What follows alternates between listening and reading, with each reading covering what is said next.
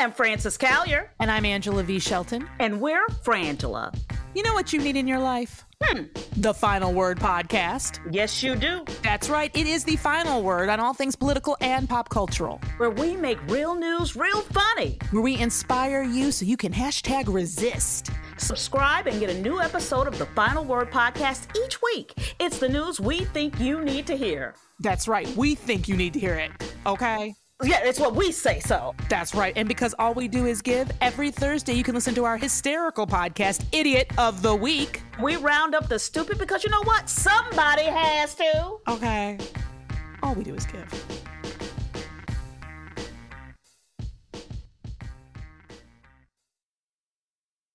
MSW Media.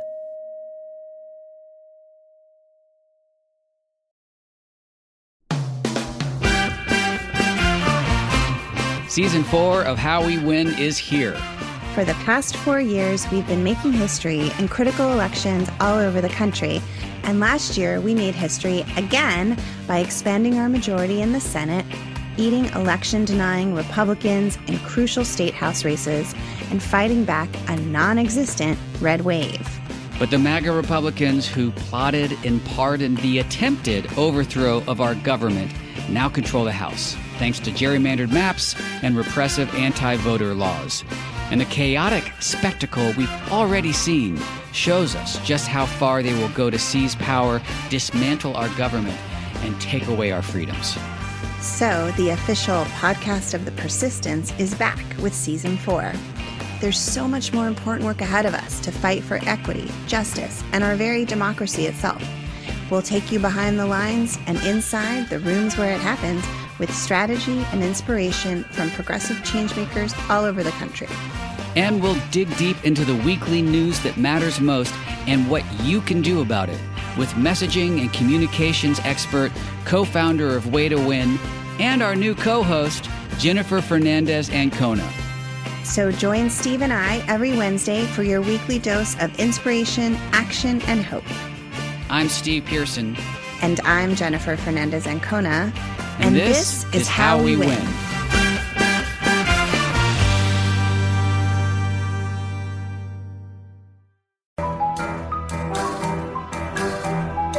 The rule of law is not just some lawyer's turn of phrase.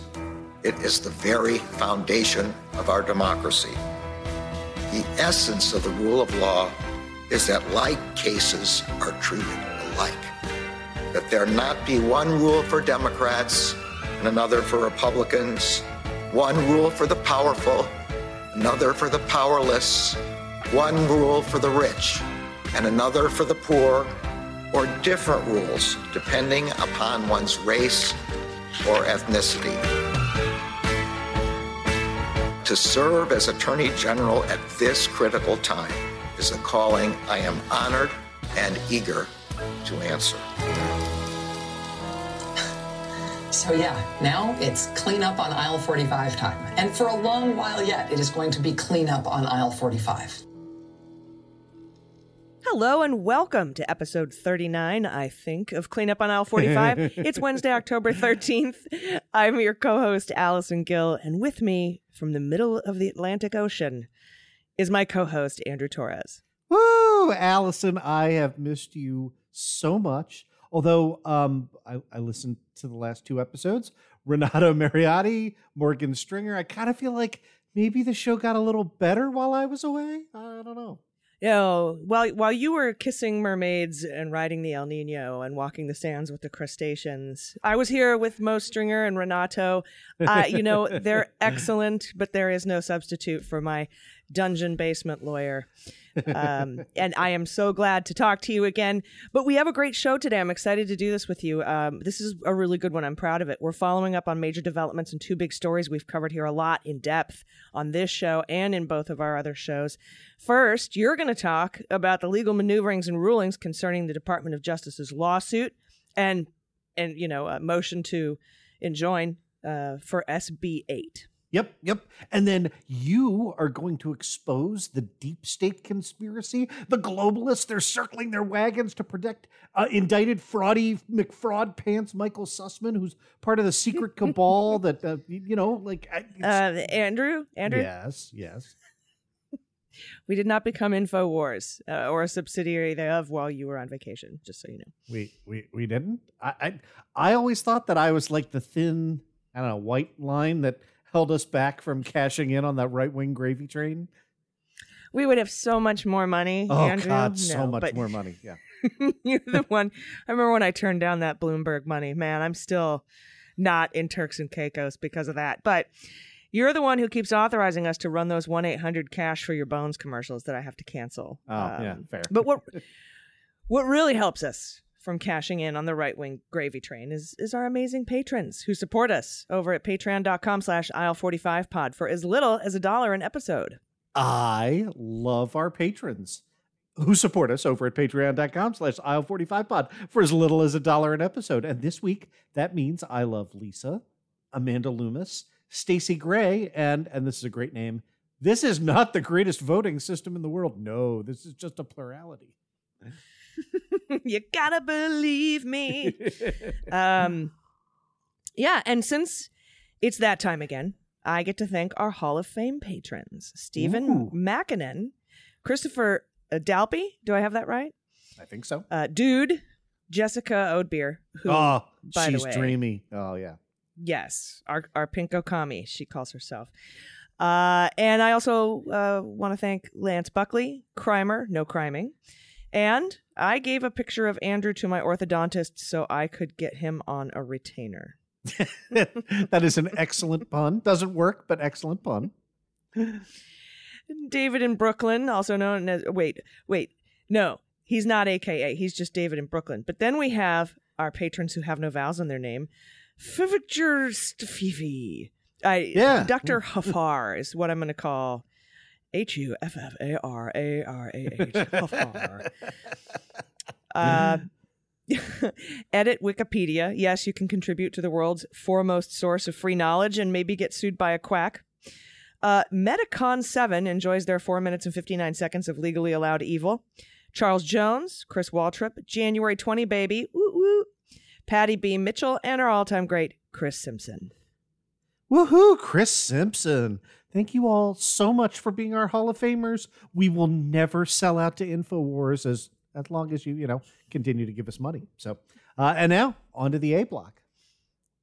Yeah, I don't feel like getting arrested. So A block today. Obviously, one of the stories we've been covering at great length is Texas's SB 8, the nation's most restrictive anti-abortion law that does two things, right? First, it takes an imaginary thing called a fetal heartbeat that occurs preposterously early during a fetus's development. And it's mostly just the sounds the machine makes, by the way. Yeah. At around 6 weeks after conception, and bans all abortions after that date, which is blatantly unconstitutional. And second, in a successful effort to provide a smokescreen for the Supreme Court to not notice that first thing, SB 8 also delegates all of the enforcement of the abortion ban to private vigilantes to bring civil lawsuits. And that part of the bill also has a bunch of unconstitutional stuff in it, like ex post facto bans on certain affirmative defenses, right? Yeah, and inexplicably, despite the fact that being double unconstitutional should have made it twice as easy for the Supreme Court to enjoin this law, our right-wing activist Supreme Court did nothing instead. Well, actually, they did two nothings, right? The first nothing they did was refusing to rule at all on the Whole Women's Health Center's emergency request for injunctive relief before SB 8 went into effect on September 1st. So it just went into effect as if no one had challenged it. And I want to emphasize this. As a lawyer, this is something the Supreme Court never, ever does, right? They don't just space out on the date and let stuff happen. This is their job, and they just let it go into effect. Yeah, it's almost like the shadow docket. I think Steve Vladeck, our friend, coined that term, and he's coming out with a book about the shadow docket soon. Had you just sold it? I can't wait to read that. And then, after a full day of doing nothing, which I usually appreciate and applaud, but not in this case. The court finally issued an unsigned opinion in Whole Women's Health v. Jackson about 5 minutes before midnight, so they could technically date it September 1st. And that unsigned opinion also did nothing. They sort of put it down in writing, if you remember. More specifically, it refused to grant any kind of injunctive relief to a blatantly unconstitutional law. And if you read the opinion, this is why we criticize the right-wing activist court as sneaking through massive public policy shifts on that shadow docket that I just mentioned, because the opinion doesn't address the merits of the abortion rights bill at all. And frankly, that ruling on Whole Women's Health that came down at the last second makes me worry about the final decision on injunctive relief for this bill that will eventually be decided. We're gonna get there. But you are correct, right? So in that case, the unsigned right-wing majority opinion, I think it was probably written by Alito, by the way, but that's just beans, right? We don't know who wrote it. It's not in a sparkly unicorn trapper keeper, so probably not Amy Coney Barrett, but the merits, so to speak, concede that Whole Women's Health, quote, raised serious questions regarding the constitutionality of the Texas law at issue, right? That's, and again, that's as explicit language as you will ever get. Yeah. I guess, Andrew, that means you and I are qualified to sit on the Supreme Court, because we knew that. Yeah. But then it goes on to say that the application, quote, also presents complex and novel antecedent procedural questions, right? That's the vigilante stuff smokescreen that you were referring to, about which the court just isn't sure whether they've carried their burden. And then there's a bunch of speculation about whether the law will really get enforced, right? And this was as of September 1st. Yeah, and then that's what paved the way for Attorney General Merrick Garland to file that lawsuit, really brilliant lawsuit in federal court in Texas that we covered in depth on this show. And that lawsuit not only challenged SB 8 on the merits, but also moved for injunctive relief because, well, there was a separate motion for injunctive relief because we actually have real-world evidence that SB 8 will indeed be enforced. The real vigilantes will bring lawsuits. We have real-world evidence now. And more importantly, that the threat of those lawsuits had its intended effect, which was to effectively shut down every abortion provider in Texas and drive women and pregnant people across the border into neighboring states. We covered that extensively on the Daily Beans about, fivefold, tenfold impact on interstate commerce. Yeah. And we broke down that complaint here on this show as well.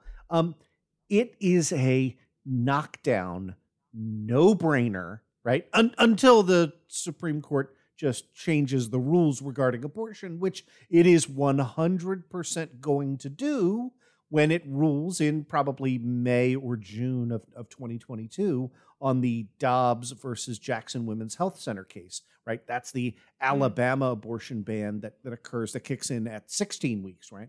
That is but you gotta put the Margaret Atwood horse before the cart here, right? Yeah, that is exactly right. They have not yet heard oral argument in that case. Oral argument is scheduled for December 1, right? So right now, what we have is a race against the clock, right? And that really matters in two key ways, right? First, I feel a little didactic for saying this, right? Like, it matters for people who get pregnant in Texas, right? And also, as you well pointed out in your last answer, like, it matters for people who get pregnant in states that border Texas, right? Who are finding their clinics swamped with out-of-staters, and it is and it's not like Oklahoma and Louisiana have thousands of abortion clinics, right? I think Oklahoma has 4. Right. Yeah, Texas does not border California and New York. Yeah, that's a really good point. So, I don't want this to sound unnecessarily quaint, but like, those people are supposed to have constitutional rights as of today. I get that Amy Coney Barrett and Sam Alito and Clarence Thomas and the rest do not think that they do, but as of today, what's written down in our case books, right? What is the law from Planned Parenthood versus Casey, which radically restricted the ruling in Roe v. Wade, but nevertheless purported to, quote, uphold the central holding of Roe v. Wade is that if you are pregnant and it is pre-viability, the state has no right to ban abortions or to impose an undue burden on your right to procure an abortion in those cases. That's what this bill does, right? So depriving them of a year's worth of their constitutional rights is generally what we lawyers call an irreparable harm, right? That's the first harm. The second way in which this race to the clock matters is that if SB 8 is allowed to operate for a year, half a year, right? 6 to 8 months before the Supreme Court issues that opinion in Dobbs, right? This court, we know what they're trying to do, right?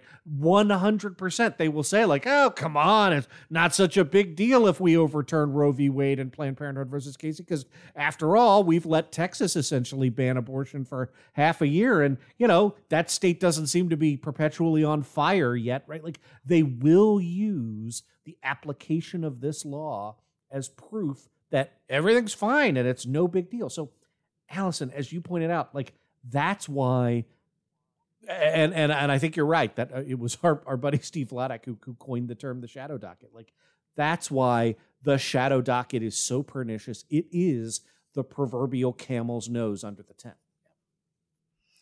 Yeah, and I mean, and that was part of, what I don't understand is how they'll be able to say, no biggie, it's been fine. Because if I were DOJ, I would file a thing like, it's not fine. You violating the 14th Amendment. We have federal agencies that are being, and it's not just, every citizen should have access to their constitutional rights. But, here are our specific little beefs. So, and this is what the DOJ did when they moved for injunctive relief. Now that SB 8 is in force. Last week, U.S. District Court Judge Robert Pittman of the Western District of Texas granted the preliminary injunction, ruling that SB 8 violates fundamental constitutional rights, and the United States has both standing to sue for injunctive relief, and the standing was great. It was just so well argued. Oh, yeah. To protect its citizens and a cause of action under general equitable principles. And that seems to make sense, right? You can't immunize an unconstitutional law just by turning enforcement over to vigilantes. Yeah, no, that is exactly right. And the state of Texas, as you point out, the standing argument, the state of Texas made this very, very stupid argument in front of Judge Pittman that basically got them laughed out of the opinion, right? It said, hey, we don't even know how you could enforce this, right? Are you going to enjoin every single person in the state of Texas? And shocker, Judge Pittman was like, this is a very stupid argument. He said, no, we do this kind of thing all the time. Here's all we have to do. All we have to do is enjoin the state courts in Texas from, and here I'm reading from the court's order, accepting or docketing, maintaining, hearing, resolving, awarding damages in, enforcing judgments in, enforcing any administrative penalties in, and administering any lawsuit brought pursuant to Texas Health and Safety Code sections 171.201 to 212. That's the statutory citation for SB 8. And then it adds, and I love this because this is how lawyers talk, for clarity, this court preliminarily enjoins state court judges and state court clerks who have the power to enforce or administer SB 8. Yeah, so if the end run was to let vigilantes just file lawsuits, the way to block that end run is to stop those who are definitely state actors, right? The judges, the clerks, court administrators, employees, from letting those who would want to reap the benefits of vigilante justice file those lawsuits. It stops them. It seems pretty straightforward to me. And like you said, we do this all the time. But then our joy was rather short-lived, thanks to the excruciatingly conservative Fifth Circuit Court of Appeals. Yeah. And so we're recording this Monday night. This is just a procedural issue for now. Here's what happened, okay? The second that Judge Pittman entered the injunction, Texas appealed that injunction up to the Fifth Circuit. And now the burdens flip, right? So what the Fifth Circuit did, in one sense, was perfectly normal, right? It administratively entered a stay of enforcement of the lower court order, which enjoined SB 8 pending expedited briefing. Now, that part is, if we were not talking about the Fifth Circuit, perfectly straightforward, right? Even if it's infuriating, right? When a lower court orders injunctive relief that's going to change the status quo, typically an appellate court will say, all right, well, before we do that, we're going to pause that order and stay the injunction long enough for the parties to brief their appeal. And the reason to do that is so that you don't moot the appeal, right? So that the issue is still live and preserved for the Fifth Circuit to render their judgment. Yeah. Well, yeah, but when the pause, the totally normal administrative pause, causes irreparable harm and violates constitutional rights, I'm like, what the... Well, that shit, goes Jack. back to the Supreme Court. Yeah, exactly right. Right. Yeah. It is the status quo should not be SB 8 running, and we have our Supreme Court to thank for that. Yeah, and this administrative stay runs out Wednesday morning, today, when this show drops, of course. So here's your guide to understanding what the newspaper headlines mean. And just remember, we live in the opposite land, okay? So here's what you could be seeing today. The lower court enjoined SB 8 from going into effect. So now the question is, does the Fifth Circuit let that judgment take effect while the parties litigate the merits or not? If not, the Fifth Circuit will stay the judgment and keep the status quo, which means SB 8 is in effect while the parties litigate the merits. So a stay would be bad. That would stay the lower court's injunction because, this was a temporary thing while they read up on it because, the Fifth Circuit, big readers. And today, Wednesday, when this show drops, we're 2 days out from that now. They are going to decide whether or not this is going to be a stay pending the entirety of the litigation. Is that correct? Do I have that? Yeah, that's right. So, and there's one more wrinkle, right? Which is, this is only temporary because whichever side loses at the Fifth Circuit will immediately appeal for relief to the Supreme Court. And once again, that places us squarely right back on the shadow docket, where the Supreme Court will issue a bunch of unsigned opinions that have massive consequences while Sam Alito, pretends that they're just calling balls and strikes on, esoteric matters of procedure. And here's how you cut through that nonsense, right? If the Fifth Circuit stays the lower court's injunction and SB 8 goes into effect, goes back into effect, right? It has already been operating for a month. The DOJ will petition the Supreme Court for relief to block that stay, but there's basically no chance that the Supreme Court grants that relief because it will be super easy. Again, shadow docket, the Supreme Court can just issue literally a one sentence per curiam opinion that says, the judgment of the Fifth Circuit Court of Appeals is affirmed with no analysis, citing no cases, not Planned Parenthood versus Casey, not Roe v. Wade, not even any administrative law cases. They can just say, yep, Fifth Circuit is fine.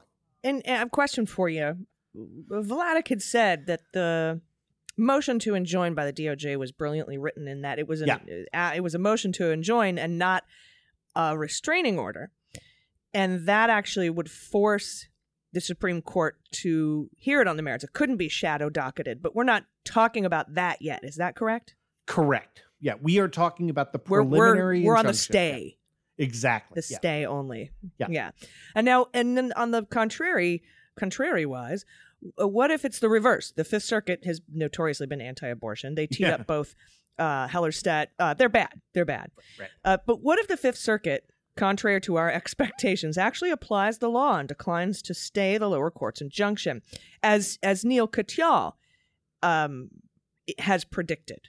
Neil Katyal has actually said, you would basically have to say the Department of Justice has no standing to argue on behalf of constitutional rights.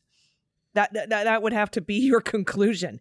But, obviously we'll see what happens. But then today, on Wednesday, you'll have the state of Texas petitioning the Supreme Court for a last-ditch relief. Is there any hope then? Because then we're back to shadow docket time, right? Right. And there my answer is a pretty pessimistic maybe, right? Like, look, if this court actually gave a damn about the law, you'd say yes. And God help me for saying this, if Antonin Scalia were still alive, you'd say yes, right? You'd have people who cared about their view of jurisprudence and applying the law more than they cared about the outcome, right? But here's the breakdown, right? Of how the court aligns. We have 4 justices who have clearly signaled that they intend to apply the law. Those were the 4 justices who wrote in dissent in Whole Women's Health versus Jackson, right? It's Breyer, Sotomayor, Kagan, and Chief Justice Roberts, right? On the other side, you have 3 justices who do not care what the law is when it comes to, what they think of as protecting unborn babies, right? That's Alito, Thomas, and Amy Coney Barrett. And then... Oh, no. Are you saying it all boils down? I'm saying, and again... Is Gorsuch the swing vote here? Yeah, we look like... this is... We are not both sidesing this, right? Like, this is 1/1,000,000th of an inch to the left of Amy Coney Barrett and Clarence Thomas, right? Like, it's not, the fulcrum of... This is a very, very hard right group of Kavanaugh and Gorsuch who were handpicked by the Federalist Society to overturn Roe and Casey, right? That's why they were selected. I know one of the people who helped pick Kavanaugh, one of his former clerks, when he went on Fox News, as a guy debated, Justin Walker, who's now a judge on the D.C. Circuit, God help us all, went on Fox News, and his repeated catchphrase was that Justice Kavanaugh, as a Supreme Court justice, quote, will not go wobbly, end of quote. And when I brought that quote up in our debate, he said, well, I mean on conservative principles or whatever. What that meant to the Fox News viewing audience was he is a vote for overturning Casey and Roe v. Wade. So will they join some transparently stupid opinion on bizarre technical grounds to overturn the Fifth Circuit? I mean, they joined the nonsense majority opinion in Jackson, so that's kind of where I would put my chips in, right? So, but that is indeed, as you point out, what the next 8 months of reproductive freedom in Texas would come down to, and that is, can you shame one of Kavanaugh or Gorsuch? It would be easier if we investigated those 4,500 tips that came into the FBI, probably. Yeah, that'd be nice. That's disappointing. Yeah. Anyway, and I do know that per FBI memo 2012, they couldn't investigate those. They had to hand them over to the White House. I know, before you send your emails. But hey, anybody who needs help in Texas, I'm over here in Southern California. Let me know. Arizona's pretty purple. Anyway, we will see. We'll see what happens today, which is 2 days from now. Time travel is interesting. And of course, we'll go over it next week for you, whatever the decision is here. All right, we have more cleanup stuff to get to, but we have to take a quick break. Everybody stay with us. We'll be right back. Hey, everybody, it's Allison Gill, and today's episode of Cleanup on Aisle 45 is brought to you by Policy Genius. What is scarier than getting a box of raisins while trick-or-treating? Paying too much for your home and auto insurance. That is what is scarier than raisins in your pumpkin bucket. And I have to tell you, recently I dumped USAA because they advertise all the time on Tucker Carlson, and the way I found my new company and my new rate was through Policy Genius. You can avoid all of the hassle. They make it fast and easy to compare home and auto policies all in one spot. And they can help you find coverage similar or exact to what you have now, but at a lower price. Policy Genius has saved customers an average of $1,250 a year over what they were paying for home and auto insurance before. Whether you're setting up a new policy or switching your old one, their team will handle all the paperwork. Getting started is easy. Just visit PolicyGenius.com, answer a few quick questions about yourself and your property, and they will do the rest. They'll compare rates from America's top insurers, from Progressive to Allstate, and find your lowest quotes. I saved a ton of money. The Policy Genius team can look for ways to save you more, including bundling your home and auto policies, which they did for me.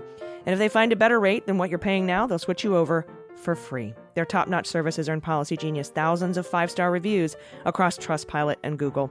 So head to PolicyGenius.com to get started now. Policy Genius. When it comes to insurance, it's nice to get it right. Everybody, welcome back. We have a few cleanup stories to share from this past week. First, Andrew, I'd like to talk a little bit about the Sussman indictment. As you know, as everyone knows, a few weeks back, the beleaguered and illegally appointed special counsel John Durham issued a crap indictment in his 2+ year investigation into the oranges of Trump Russia against a Perkins Coie lawyer named Michael Sussman.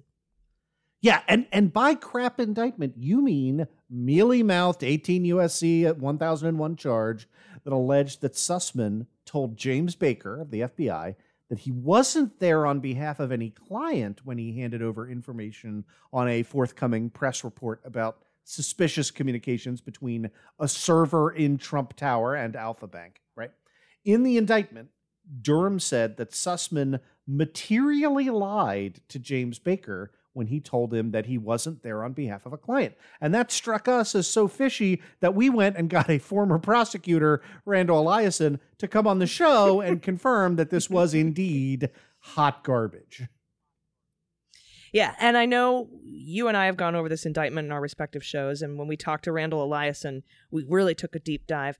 But specifically, talking to him, I got stuck on materiality, which is an element of any 1001 charge, right? Specifically, in the indictment, Durham claims that the lie was material because had Sussman simply said he was there on behalf of a client, whether it's cybersecurity guy number one or campaign number one, which was obviously the Clinton campaign, if he had said that, James Baker and the entirety of the FBI in that investigation might have done things differently. And it was the word might that caught my attention, because what Durham failed to explain was how that information might have changed the way the FBI looked at the data. Yeah, and once again, you're exceptionally prescient here because Sussman's lawyers have now filed a court document called a motion for a bill of particulars. And you know I love obscure procedural stuff, right? And this is Federal Rule of Criminal Procedure 7F, which says that if an indictment doesn't give a criminal defendant specific knowledge of the elements of the crime or crimes with which they've been charged, you, as the lawyer for that criminal defendant, can file a motion to make the government tell you exactly what the crime is and exactly what the elements are so that, you know, you can defend yourself on those specific elements of the crime. Yeah, that's for which the government bears the burden of proof, right? And that leads to your point, AG, which here, I'm going to read to you from page 14. This is Sussman's lawyers, but this might as well be Allison Gill. Quote, the indictment alleges further that had Mr. Sussman disclosed that he was representing specific clients, it might have prompted the FBI general counsel to ask for the identity of such clients, which in turn might have prompted further questions, and that the FBI might have taken additional or more incremental steps before opening and or closing an investigation, and might have allocated its resources differently or more efficiently, and uncovered more complete information about the reliability and provenance of the purported data at issue. Yes, and I'd like to note that they put in this filing of a bill of particulars emphases added, because every single time the word might appeared, it was italicized. So it might have prompted the FBI, might have taken additional steps, might have allocated its resources, might have. And I was like, so it appears that the Watkins-Latham lawyers also had issues with the word might as it pertains to materiality. And so I was like, yay! But also at the same time, oh my God, this indictment is so terrible. Another consideration you had, Andrew, was about the he said nature of the quote unquote lie. Yeah. And we talked about this with Eliason. And let me read to you, because this is so good. We might as well have written this, you and I, Andrew. They say, at bottom, the special counsel has brought a false statement charge on the basis of a purported oral statement made over 5 years ago for which there is only a single witness, Mr. Baker, for which there is no recording, and for which there are no contemporaneous notes by anyone who was actually in the meeting. Not only that, but the special counsel has brought this false statement charge, even though Sussman had consistently maintained, including in testimony under oath, that he met with Mr. Baker on behalf of a cyber expert client. And even though Mr. Baker has testified under oath in ways that corroborate rather than undermine Sussman's account, for example, Baker testified that he did not remember Sussman specifically saying whether he was meeting on behalf of a client, and that what he did remember is that Sussman met with him because cyber experts had come across suspicious information and they wanted to brought to the FBI. Now, unpack that, Andrew, because it's like guy alone, no notes, no recording, 5 years ago, and he testified under oath that what you allege in this indictment is fucking bullshit. Yeah, and that was the point that you made to Randall, to me. The comparisons that are being made, right? Again, 18 U.S.C. 1001, false statement in a government investigation, are to, right, Michael Flynn, George Papadopoulos. But remember, in all of those cases, we knew what the false statement was, right? That is kind of, it's like when you sue someone for defamation, right? You identify the false things they said about you. If you sue someone for defamation and you say, well, like they came in and they were really shady about X, Y, right? Like that's not defamation, right? And similarly in the criminal case, like that's not 18 U.S.C. 1001 unless you can identify what the false statement is. So what the court is going to have to do here is decide whether to grant the request for a bill of particulars. I think they will, right? And if they do, that will require the government to produce to the defense more information not presently given in the charging documents. And again, we pointed this, I think Randall Eisen was especially good on this point that, it's a 27-page indictment that was 26 and a half pages of rhetoric and, sort of omitted kind of the key things that you would need, in a typical indictment, right? So among other things, what the defense is asking for is the exact words of Sussman's alleged false statement. They have to get that. Which crime the special counsel believes Sussman has committed.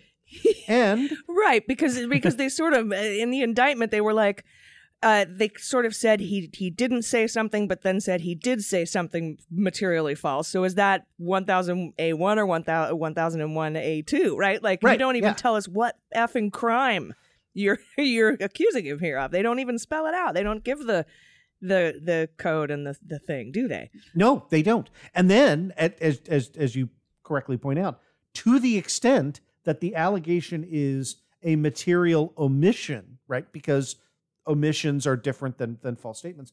Under 1001A1, then they're entitled to know A, the specific information that Sussman failed to disclose, B, to whom, C, what legal duty required Mr. Sussman to disclose such information, and D, why the information was material. So it all comes back to that word that so caught your attention and exactly rightly so. Yeah, and what legal duty requires you, right? Because you and I had talked to Eliason about, like, look, if I'm doing a podcast or if I'm appearing on a show and I say I am here on behalf of the Department of Veterans Affairs, but if I don't have a legal duty to say that I am. I might have a VA really wishes I did duty, but I just thought that was really interesting. Yeah. Now, all this is a bill of particulars being filed without prejudice to any other pretrial motions Sussman may bring on the matter. And that stuck out to me because they said it every single paragraph they could. They said, and further, without prejudice to any other pretrial motions. Would that include a pretrial motion to just dismiss the entire case completely, either after they got all the information that they need and said, okay, well, here's why we should dismiss it, or just dismiss it on the grounds that John Durham was not appointed under any known authority, given special counsel regulations, 28 U.S. Code section, I think 600.3a, in which states special counsel shall be chosen from outside the government. I mean, are these the other pretrial without prejudice to pretrial motions? Is that kind of what they're saying? Yes, and so all of this is the kind of procedural geekery that I love. That it is. This is about. I know you set me up perfectly. So this is really about timing, right? So this is a motion for a bill of particulars under Federal Rule Criminal Procedure 7F. Under 7F, you have the absolute right to request a bill of particulars within 14 days of the indictment being handed down, right? If it's outside 14 days, you have what you do is you seek leave of court. And in the court's discretion, they can decide, in the interest of justice, we're either going to permit or deny you to file your bill of particulars. So as good practice, when you see an indictment like this, that is, despite being 27 pages long, unbelievably short on the facts that you need to know whether to defend your client or not, you want to file your motion for a bill of particulars to understand this right away within those first 2 weeks. Now, so clock starts ticking. You got to get it in before 14 days. Otherwise, the court could just say, this is a meritorious motion, but too late. You should have been in the first 2 weeks.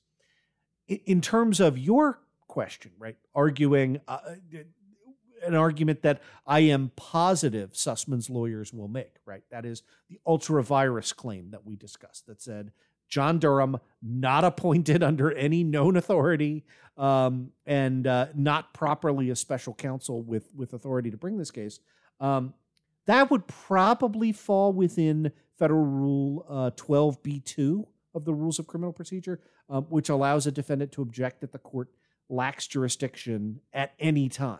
Right, so you can bring that motion whenever you want. There are also a bunch of other dispositive motions, right, that fall under 12b-3 that can be raised at any time before trial, right? Those are things arguing that the indictment lacks specificity, right, which you could see being kind of the next step. If you get a bill of particulars and, right, Sussman's team still says, we think you were like shady with Jim Baker, right? You would then move to dismiss the indictment for lack of specificity. You could move, this is an analog to the 12b-6 civil motion, right? You can move that it fails to state a federal crime, right? Or for some other defect in the indictment, right? All of those fall under criminal rule 12b-3. Yeah. And you can bring them at any time before trial. So this is a timing thing. They have 14 days to get that bill of particulars out, and they say without prejudice to any other pretrial motions, because there will be. And then whenever they want, tomorrow if they want, they could file a motion to dismiss based on, the fact that he has no standing or jurisdiction because he wasn't appointed under any authority as special counsel, or like you said, they can or maybe they wait until they get back a response to the bill of particulars and then review it and then file motions to dismiss based on the bullshit that Durham will inevitably hand them. In his reply. So yeah, I think that makes more sense to me, that it's a timing thing, and so I'm glad you pointed that out, because I was like, man, they really want me to know that this is without prejudice to future motions, like pretrial motions. And again, particularly defendants, right? Particularly criminal defendants, we want you to be able to argue in the alternative, and that's what they're doing. They're preserving their right to do that. Yeah, and I didn't see a leave of court request, but I thought I thought it was 3 weeks. I thought there were more than 14 days between the indictment and the bill of particulars, unless they didn't receive the indictment until after it was filed with Pacer. And that's because you and I right. talked about the indictment 3 weeks ago. Yes, but the 14 days runs from service, so I presume. Again, on the same basis that you said, right, which is because we are seeing this now, I presume that it is within 14 days of when they were served. Though I imagine even if it weren't and they did ask for leave of court, which it just means permission, right? I'm pretty sure they would have gotten it. This is a pretty high profile case, and I don't think any judge would be like, nope, I'm going to risk it. And I don't want to hear your really obviously good arguments for a bill of particulars, because I really just want you to win on appeal. And as much as it would be cool to play tricks like that as a judge, they don't. No, and you raise, whether left or right, regardless of sort of the merits of the opinion, the primary determinant, if you are a U.S. District Court judge, is my opinion going to get slapped down on appeal? Right. And nobody wants that. So, no. I think that is 100% correct. Yeah, and if they could come back and say, we filed a bill of particulars and asked for a leave of court, and you didn't grant it, and that's why we are where we are. Yep. And that's an easy reversal. That yeah, outcome. exactly. Yeah, exactly. Yep. All right, well, that was fun. That was much better news than the A block. I mean, the whole thing is an exercise in a waste of taxpayer money, and just it's a political. I'm actually disappointed in John Durham, who has a history of going after mafia, mob bosses, and bullshit, that he would participate in that kind of language, and I have to question why that kind of 26 of 27 pages to be nothing but a political ad campaign is really disappointing for me. I'm not friend. John Durham's not my dad or anything, but I'm disappointed. I share that. I will go back to. I came on your show to say why I thought the appointment of Bill Barr was going to be a good thing. So, there's John plenty... Durham or Bill Barr. Oh, yeah. No, I was going back. Oh, yeah. I'm saying you're all the way back. There's plenty of disappointment in otherwise, institutional figures to go around that I just can't figure out. So, yeah, true. All right, everybody, we have comings and goings next, and we got some pretty interesting, a new twist to comings and goings. So stick around. We'll be right back. Hello, everyone. It's Allison Gill, and this portion of Cleanup on Aisle 45 is brought to you by Feels CBD, Feals. I love it. It gives me the feels. CBD isn't about what you feel, though. It's about what you don't feel, like stress, anxiety, and pain. I definitely recommend Feels CBD. It is safe, it's organic, and it's helped me sleep better. It's reduced my anxiety. It's lessened soreness and pain after workouts or after sleeping. And keeping a clear head and feeling great is easy with Feels. There's no hangovers or addictions. I feel calmer. My muscles are less sore. My mood is lifted. I can fall asleep more easily at night. Put a few drops of Feels under your tongue and you can feel the difference within minutes. Deliveries are hassle-free and is delivered directly to your door without a prescription needed. And they have this amazing CBD hotline, which is free, and they can assist you in finding the exact right CBD dose for you. It's amazing. The Feels monthly membership makes self-care simple. You'll save money on every order, and you can pause or cancel at any time. It's a very, very friendly user interface, too. Start feeling better with Feels. Become a member today by going to feels.com/cleanup, and you'll get 50% off your first order with free shipping included. That's Feels, FEALS.com/cleanup to become a member and get 50% automatically taken off your first order with free shipping. Feels.com/cleanup. It's good to feel good. Everybody, welcome back. Before we get to comings and goings, I have a couple quick cleanups for you. The Biden administration is moving to relax the rules for the federal student loan forgiveness program. And this could offer debt relief to thousands of teachers, social workers, military members, people who work for the federal government, public servants. And Congress created this program as a reward for college students who go into public service. As long as they made 10 years of payments on their federal student loans, the program erased the remainder. Yeah, so great program, but the problem is that more than 90% of applicants have been rejected, right?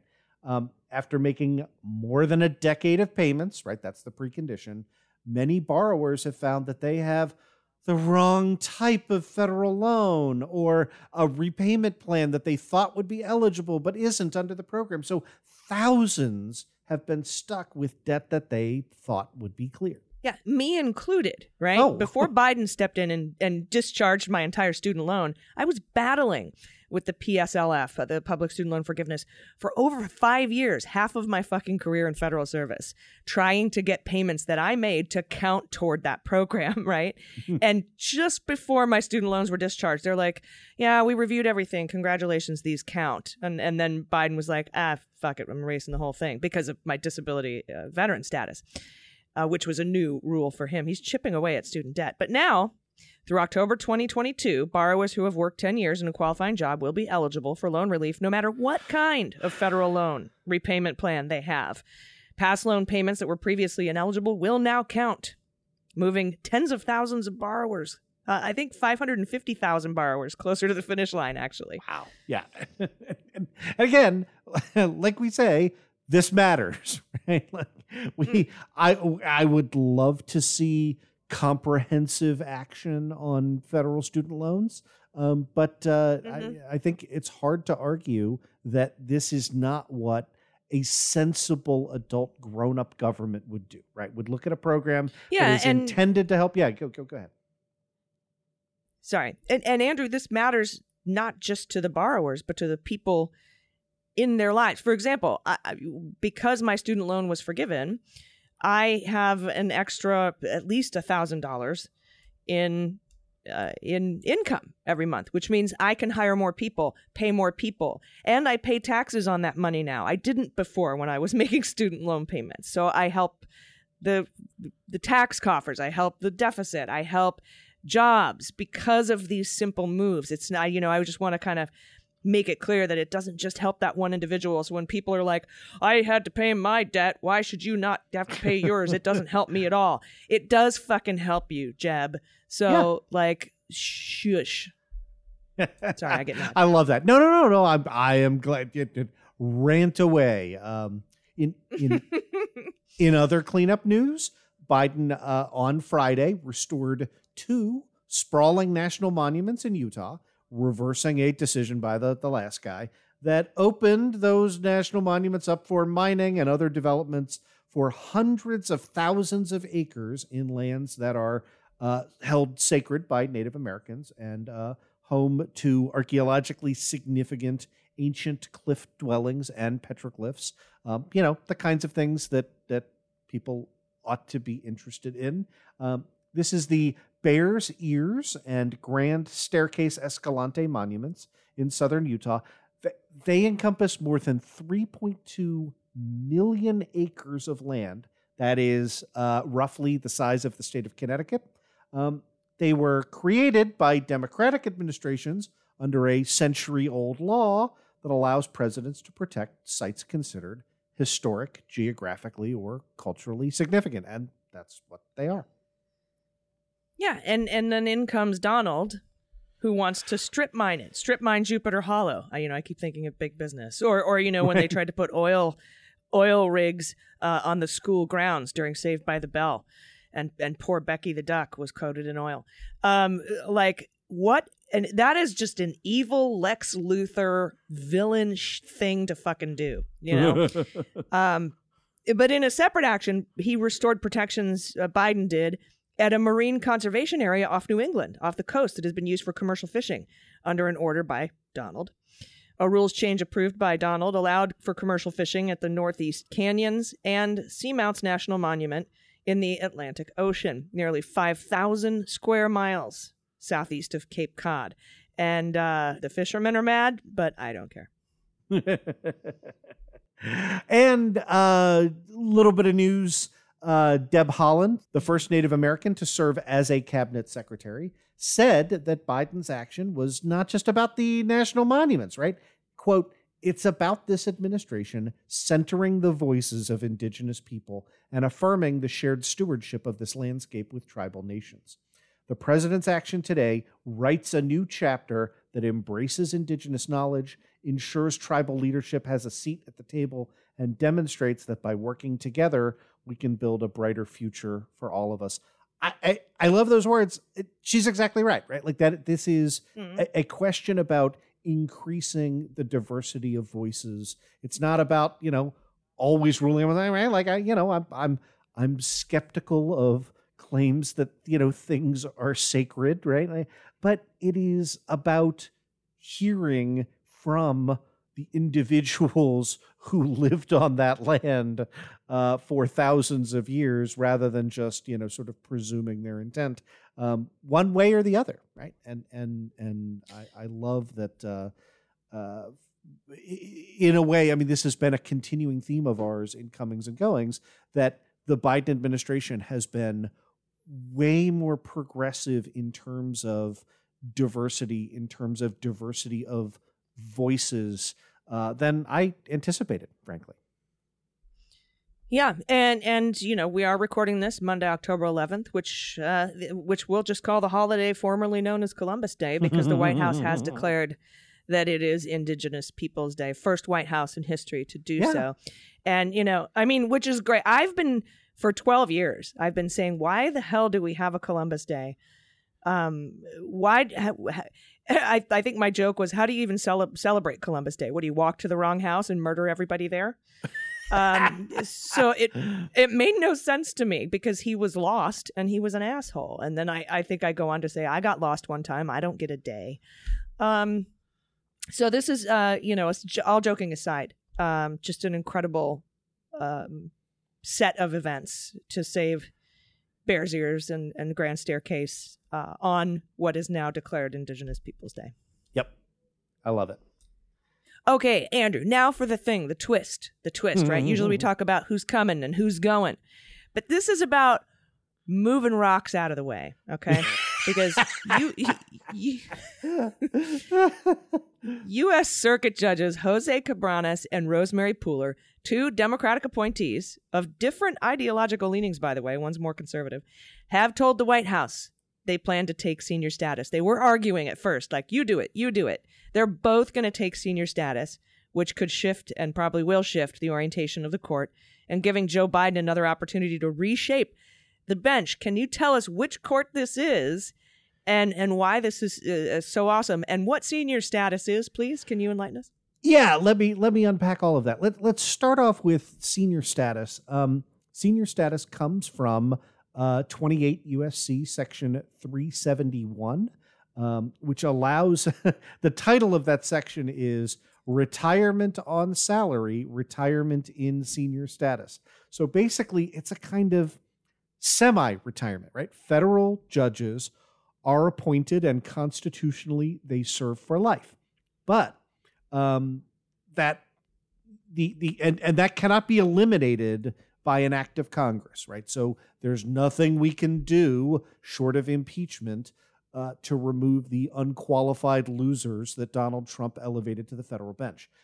But the terms of that, like exactly how they're serving, can indeed be adjusted by Congress. And so Congress passed a law that said if you're over 65 and you have 15 years on the bench, then you can elect senior status.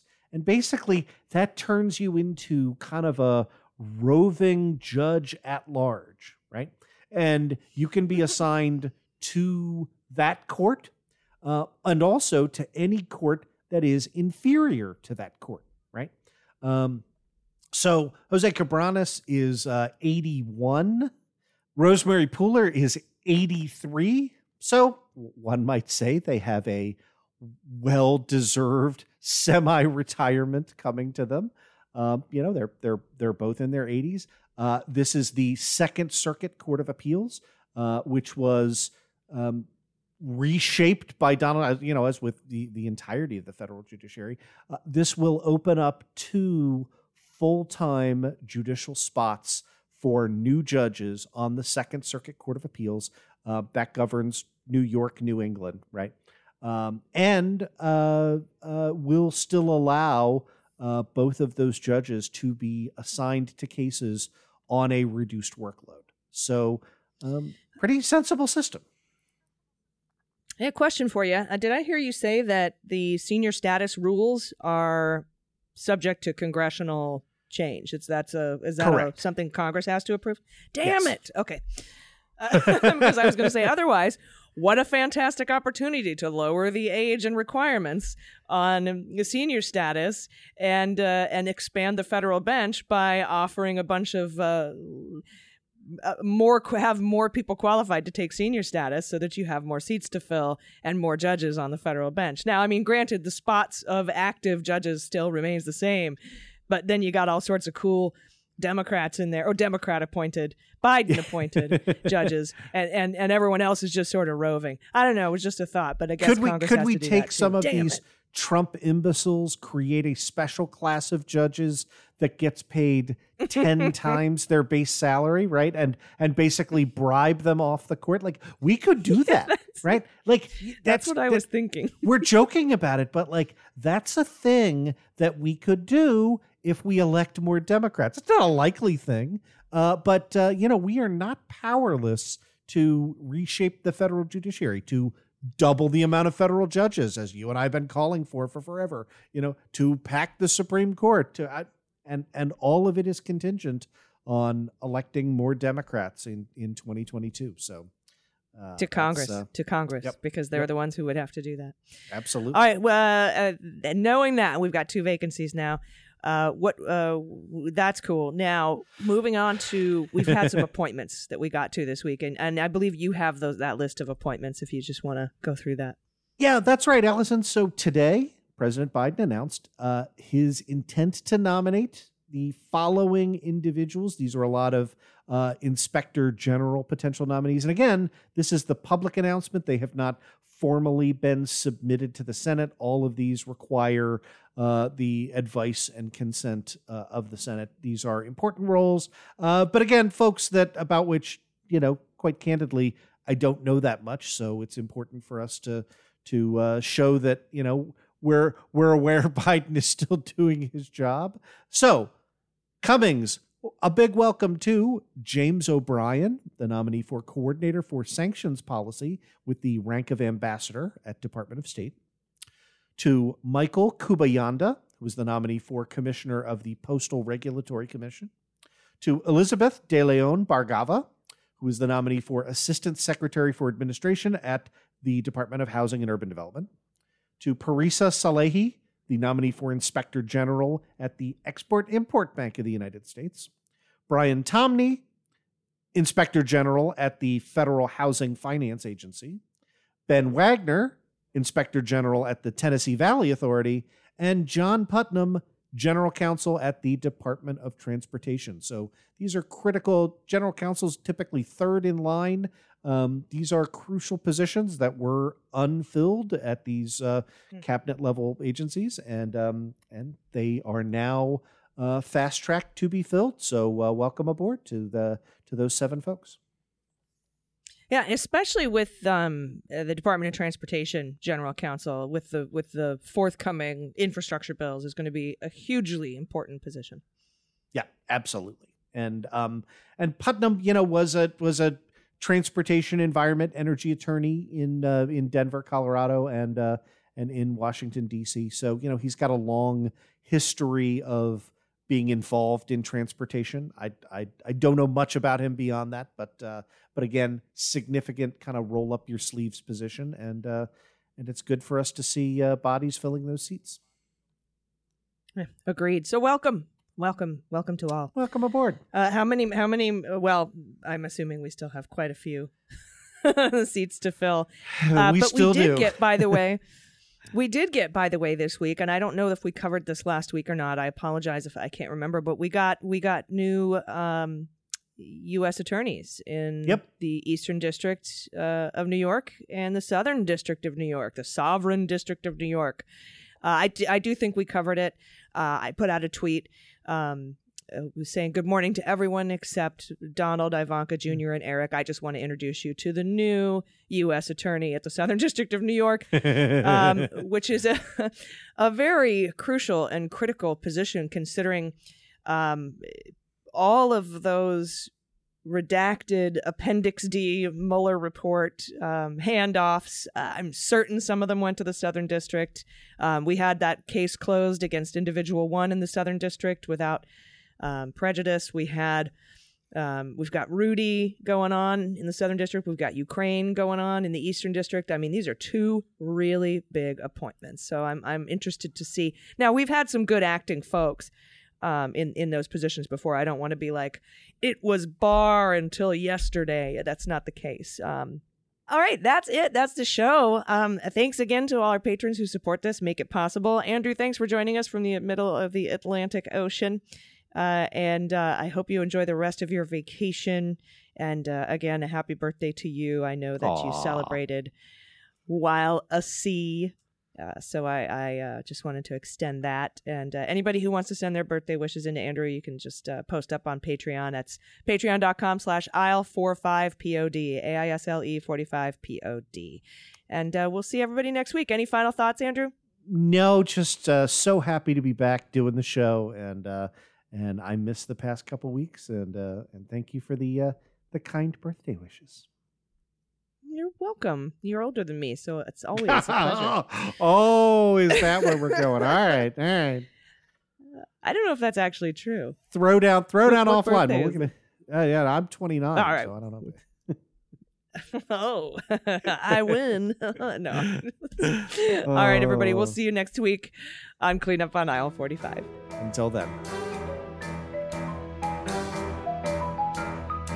Cleanup on Aisle 45 is written, researched, and produced by Allison Gill and Andrew Torres with editing by Molly Hockey. Our art and logo design are by Joelle Reeder and Moxie Design Studios, and our music is composed and performed by Adam Orr. Cleanup on Aisle 45 is a proud member of the MSW Media Network, a collection of creator-owned podcasts dedicated to news, politics, and justice. For more information, visit mswmedia.com.